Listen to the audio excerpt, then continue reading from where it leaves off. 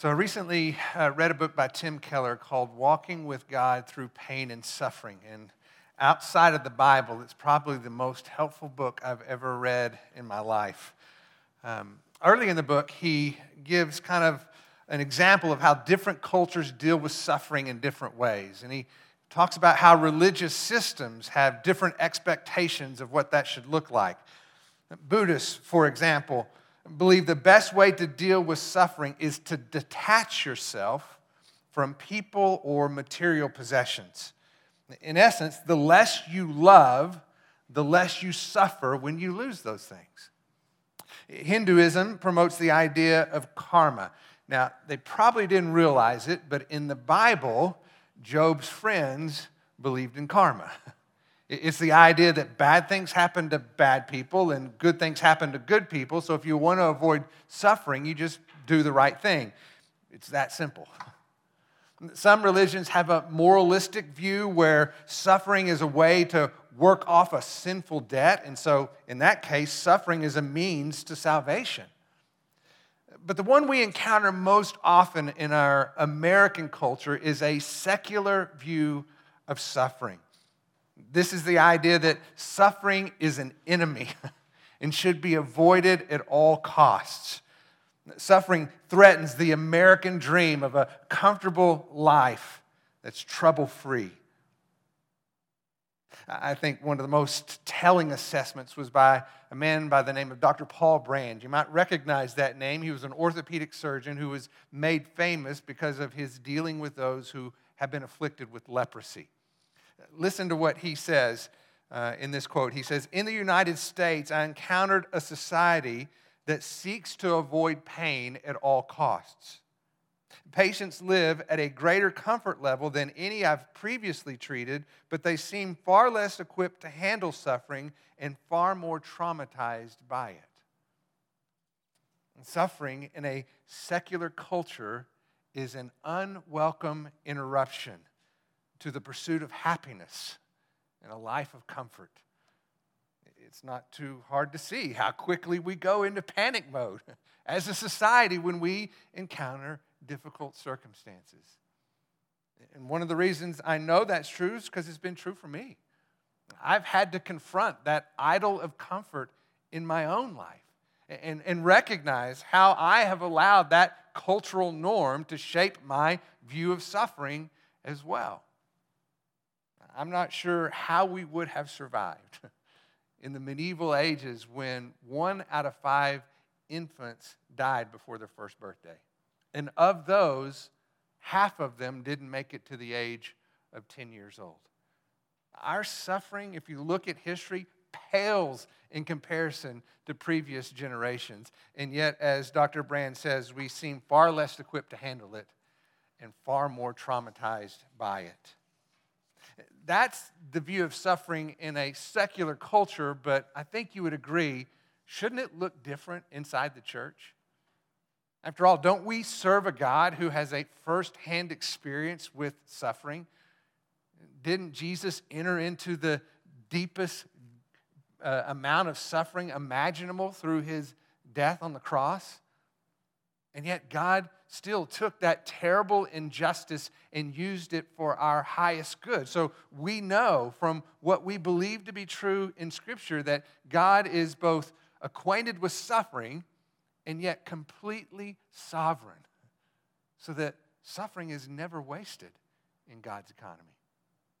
I love the way Tim Keller summarizes it when he says, "Other worldviews lead us to sit in the midst of life's joys, foreseeing the coming sorrows. But Christianity empowers its people to sit in the midst of the world's sorrows and taste the coming joy." That's what we're going to look at this morning. So before we do, let's go to the Lord in prayer.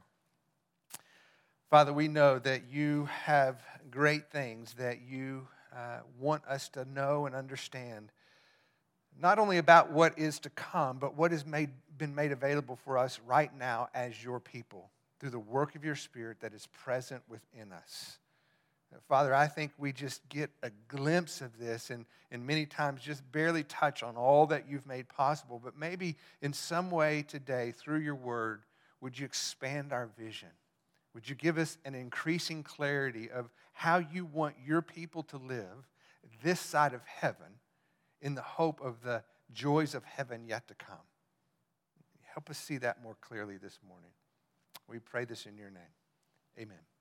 So if you would turn to Romans chapter 8, and we will pick up where we left off last. So if you want to follow along with me, I will begin reading in verse 18. So Romans chapter 8, verse 18.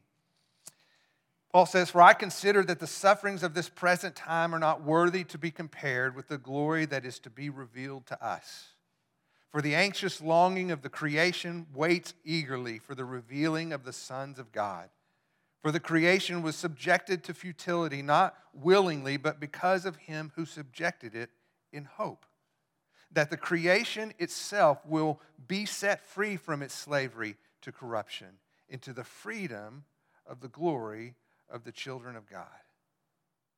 For we know that the whole creation groans and suffers the pains of childbirth together until now." I think it's important to see that this topic of suffering that we will now enter into in verse 18 is actually tied to where we left off last week in verse 17, where Paul says we are heirs of God and fellow heirs with Christ, if indeed, here it is, we suffer with him, so that we may also be glorified with him. So to be united with Christ means to be united in his suffering as well as in his glory. So as a Christian, we shouldn't be surprised by suffering. It's a normal part of the Christian life, and that's even made clear by the words of Jesus when he tells his disciples in John chapter 16, verse 33, "These things I have spoken to you so that you may have peace." He goes on and says, "In this world you will have trouble, but take courage. I have overcome the world." Now, we know, of course, that suffering is not unique to Christians. I mean, everybody suffers in this lifetime in some way. But in addition to what is common to man, Christians do very often encounter another degree of suffering because of their life in choosing to follow Christ. Jesus made this clear in John chapter 15, verse 20, when he said, "Remember what I told you, a servant is not greater than his master. If they persecuted me," and they clearly did, "then they will persecute you," and they clearly will. When we truly represent Christ in a sin-cursed world, we can expect to be treated in the same way that he was.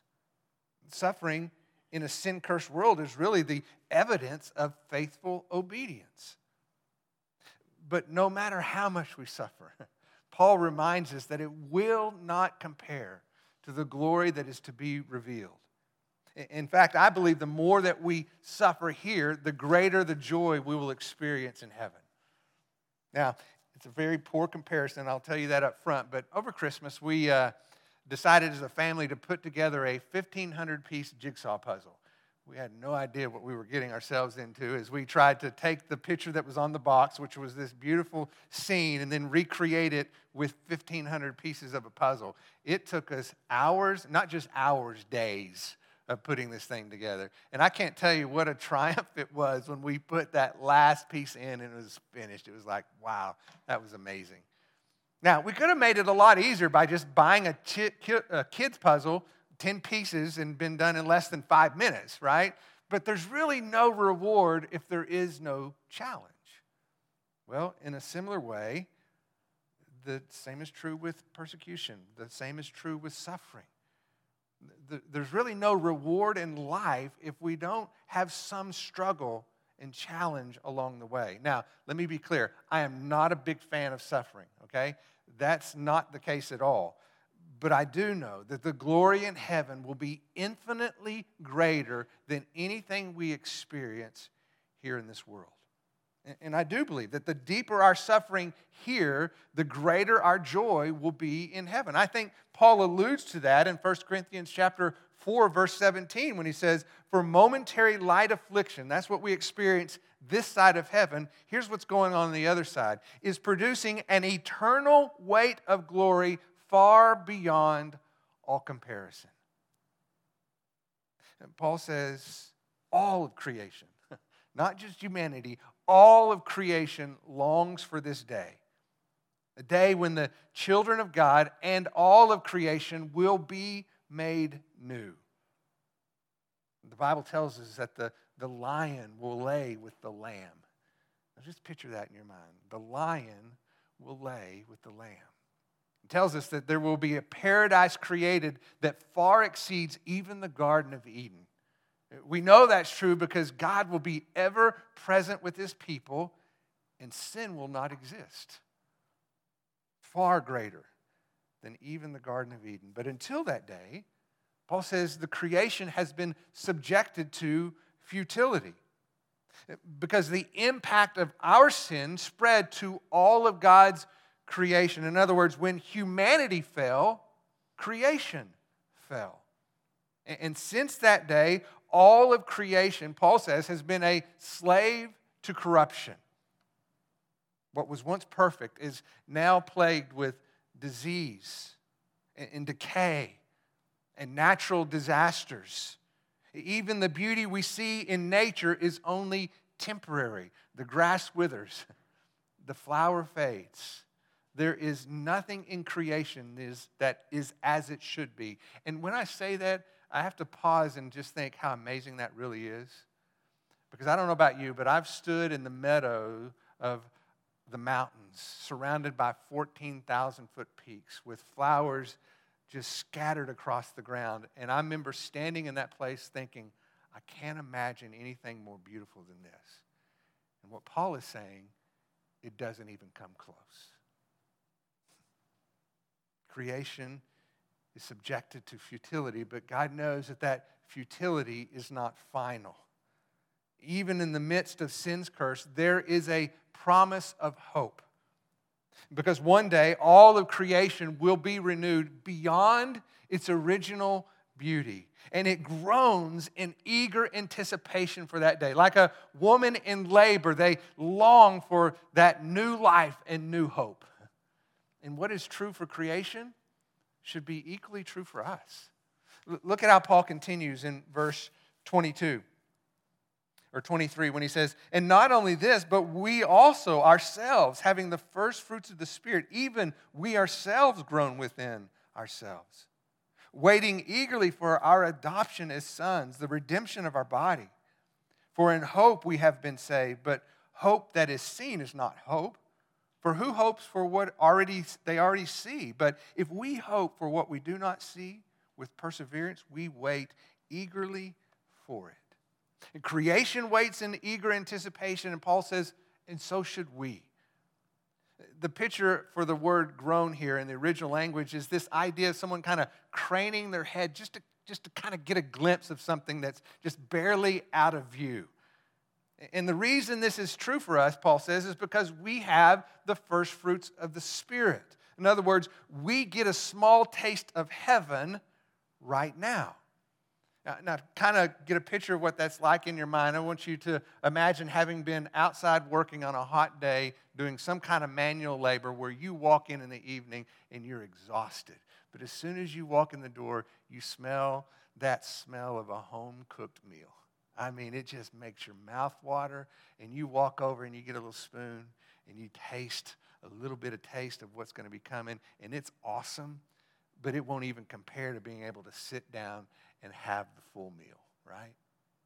Well, right now, through the work of the Spirit, you and I get a little bit of taste of heaven. But it doesn't even compare to the full meal yet to come. Because now, the Spirit indwells His people, right? But then we see God face to face.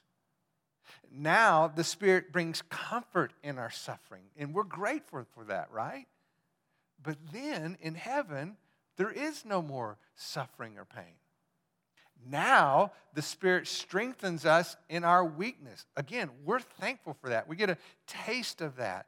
But in heaven, we are made perfect and complete. Paul says we look expectantly for that day when we are adopted as sons and that our body is redeemed.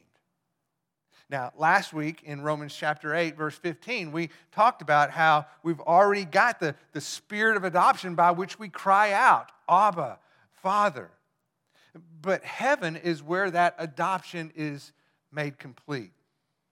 It reminds me of what we see with adoption today when a child is born. Typically, there's a waiting period before the adoptive parents are able to take that child home. And speaking from experience, I'll tell you, it's a pretty agonizing time because your heart's already connected. And you cannot wait to embrace that new life and bring it into your new home so that you can be a new family together. Well, in some ways, we're in that waiting period right now. Our adoption is complete, but we're still waiting to begin our new life in our new home inside God's family. That's when we receive the full and complete inheritance that God has promised, where everything accomplished by Christ has become our full reward. We suffer with him now, but Paul says, but we will be glorified with him in heaven. And part of that glory includes the redemption of our body. Listen to how Paul describes this to the Philippians in chapter 3, verse 20, when he says, for our citizenship is heaven, from which here he goes on and says, we eagerly wait for a Savior, the Lord Jesus Christ, who will transform the body of our humble estate, which is where we are right now, into conformity, get this, with the body of his glory, by the exertion of the power that he has, even to subject all things to himself. Remember, we've said all along that being united with Christ means that whatever is true for him is true for those who belong to him. In the same way that the body of Jesus was made perfect and complete, the very same thing will be true for us. Not as an improvement on our current body, but this is something completely and perfectly new. Listen to how Paul describes it to the Corinthians in chapter 15, verse 42, where he says, so also is the resurrection of the dead. It is sown a perishable body, it is raised imperishable. It is sown in dishonor, it is raised in glory. It is sown in weakness, it is raised in power. It is sown a natural body, it is raised a spiritual body. If there is a natural body, there is also a spiritual body. Paul's clearly making the point that this is altogether different. That what God has in store is not just an improvement on what we now have, it is something completely different and perfect and complete. What we have now is temporary. What we have then and what we will receive is permanent. What we have now is corrupt. We know that this outward shell is every day decaying, right? But what we have then is complete. What we have now is perishable. What we have then is eternal. So we should long for this new home and the redemption of our bodies. It is in this hope, Paul says, that we are saved. And this is not a hope like, I hope it rains tomorrow, because as you well know around here, maybe it will, probably won't, right? But this is a confident expectation, even though it's something that we cannot see. It is the eager anticipation that becomes the motivation for our endurance. We see this in the life of Christ. The writer of Hebrews talks about this when he's talking about Jesus, and he says, for the joy set before him. That's the eager anticipation that Paul's talking about. For the joy set before him, what did he do? He endured. He endured the cross, despising the shame, and is sat down at the right hand of the throne of God. And he goes on and says, for consider him who has endured such hostility from sinners against himself, so that you will not grow weary and lose heart. Jesus is our example. He's the source of our assurance, because we can look at the reality of his resurrection and all that has been true for him, and with confidence know that the exact same thing is awaiting us. For the joy set before us, we endure the suffering that we face. Look at how it continues in verse 26. Paul says, in the same way, the Spirit also helps our weakness, for we do not know how to pray as we should. But the Spirit himself intercedes for us with groanings too deep for words. And he who searches the hearts knows what the mind of the Spirit is, because he intercedes for the saints according to the will of God. Paul says that creation groans for restoration, that Christians groan for redemption, and here the Spirit groans in our weaknesses. Because the Spirit understands the limitations of our humanity. In fact, the Spirit understands our needs better than we understand our needs. Even our prayers are lacking because we have such a limited perspective.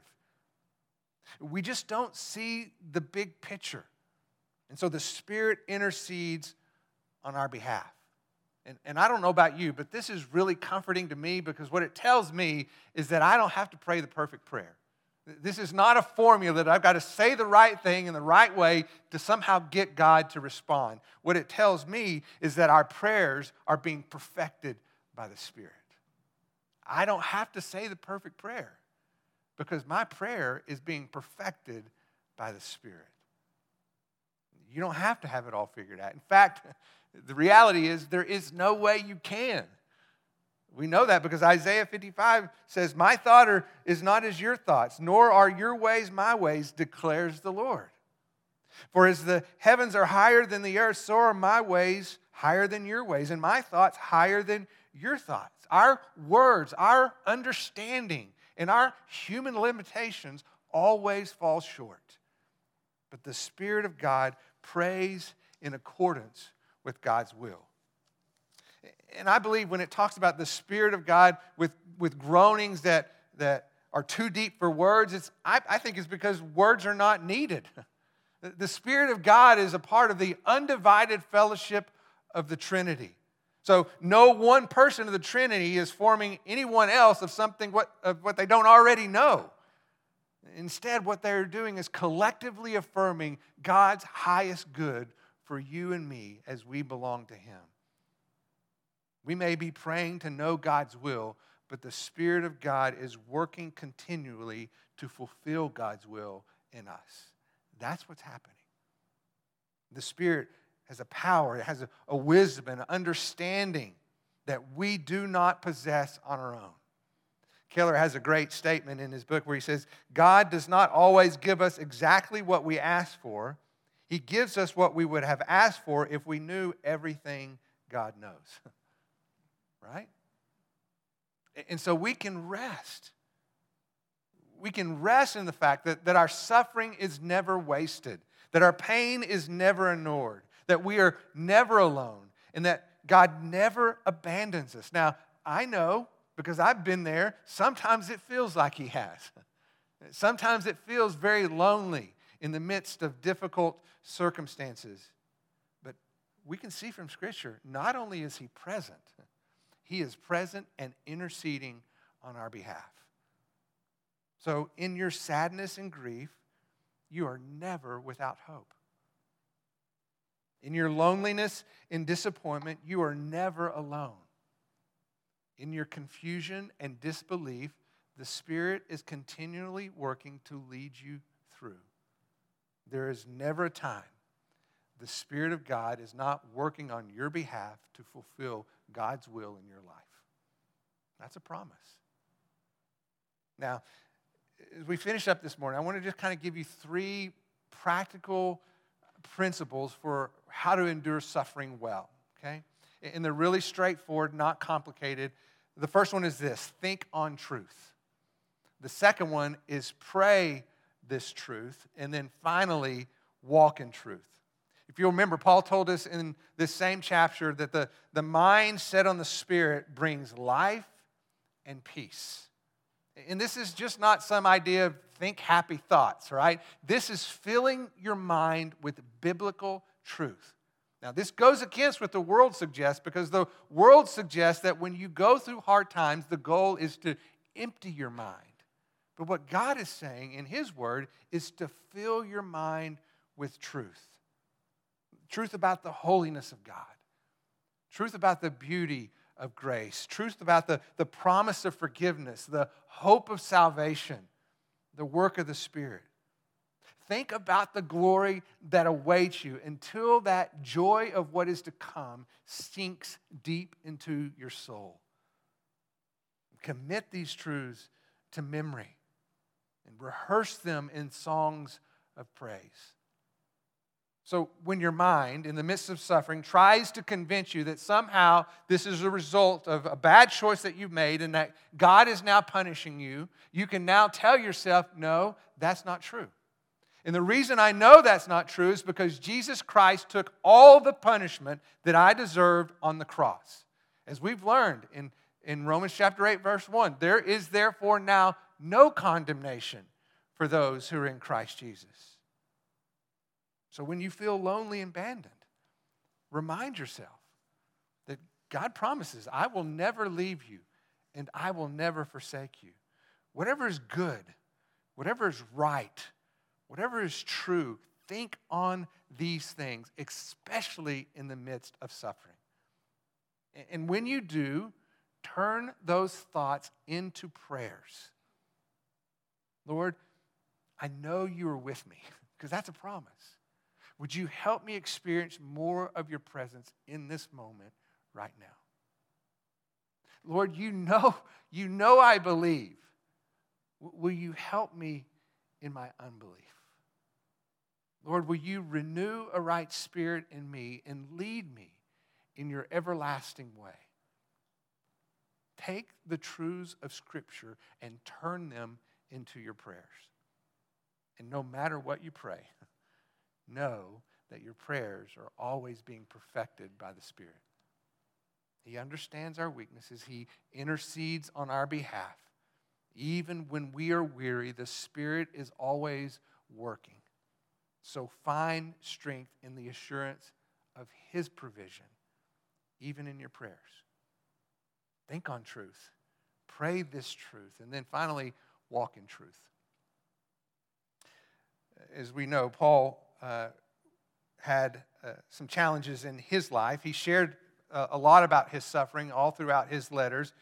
In one place, he talked about the thorn in his flesh, right? You have heard of that before, and we don't know exactly what that is, but we know that it had become a burden in his life because on multiple occasions, Paul asked the Lord to remove it from him. It was a burden he did not want to carry. And at some point along the way, we know that God spoke into Paul's heart, and what he said was, "My grace is sufficient for you, Paul, for my power is perfected in your weakness." And Paul goes on to say, "Most gladly, therefore, I will rather boast about my weaknesses so that the power of Christ may dwell in me." And if you've ever been through difficult times, and I'm sure you have, you know that many times, even though it's a difficult time, sometimes we experience God most deeply in some of our greatest seasons of pain. C.S. Lewis once said, "God whispers in our pleasure, He speaks in our conscience, but He shouts in our pain." But oh, how eagerly we wait for His return when all that pain goes away. And so, if you are dealing with a chronic illness, let me just first say, I'm really sorry that you have to carry that burden. But let me remind you that there is a day coming very soon where there is no more suffering and there is no more pain. If you've lived a life that has been filled with sorrow, and I know plenty of examples of people in this church family where that's true, I need to remind you that there is a day when the joy will be so great that it will wipe every tear away. I don't understand how that works, but I believe that it's true. If you have really been challenged in this life to battle temptation or addiction, let me remind you that there will be a day when that battle is over because sin and temptation will be no more. Christ is our hope in life and death. We are united with Him both in our suffering and then ultimately in our glory. In this world, we will have trouble, but no amount of trouble can compare to the glory that is to be revealed. So, while we're here, as we walk through this world, remember to think on truth, to take those truths and turn them into your prayers, and then to allow that to influence how you walk in truth as our lives put on display the truth of God's gospel message. Let me pray for us. Lord, thank you so much for the assurance of your Spirit at work in our life, even to the point that when we don't have the right words to say, you are already saying the right words on our behalf. Even though we are weak and weary, you are always at work, and you do not grow weary or become tired. Father, thank you for giving us just a taste through the presence of your Spirit in our lives of what is to come.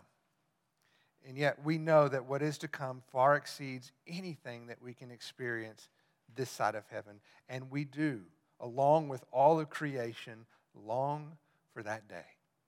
We pray this in your name. Amen. Please stand. Let's sing together. I think it's really good for us to pause to look at passages like we have this morning, because I think very often we get lost in what is and can become overwhelmed, and we lose sight of what will be. And sometimes if we can catch a glimpse of what will be, it helps us endure what is, right? And so let me just encourage you to take some time this week to go back and revisit what we just walked through and remind yourself about what will be, and see if that doesn't in some way help you endure what is right now. Amen? Let me pray for us. Father, thank you so much for not leaving us to ourselves and having to figure this out on our own, but you have graciously given us a glimpse of what will be. You have clearly made promises of what will come. And we can endure the difficulties of what we face now so much more when we don't lose sight of what you say is to come. So help us be mindful of that as we carry on in the days and weeks ahead. We pray this in your name. Amen. Have a great day.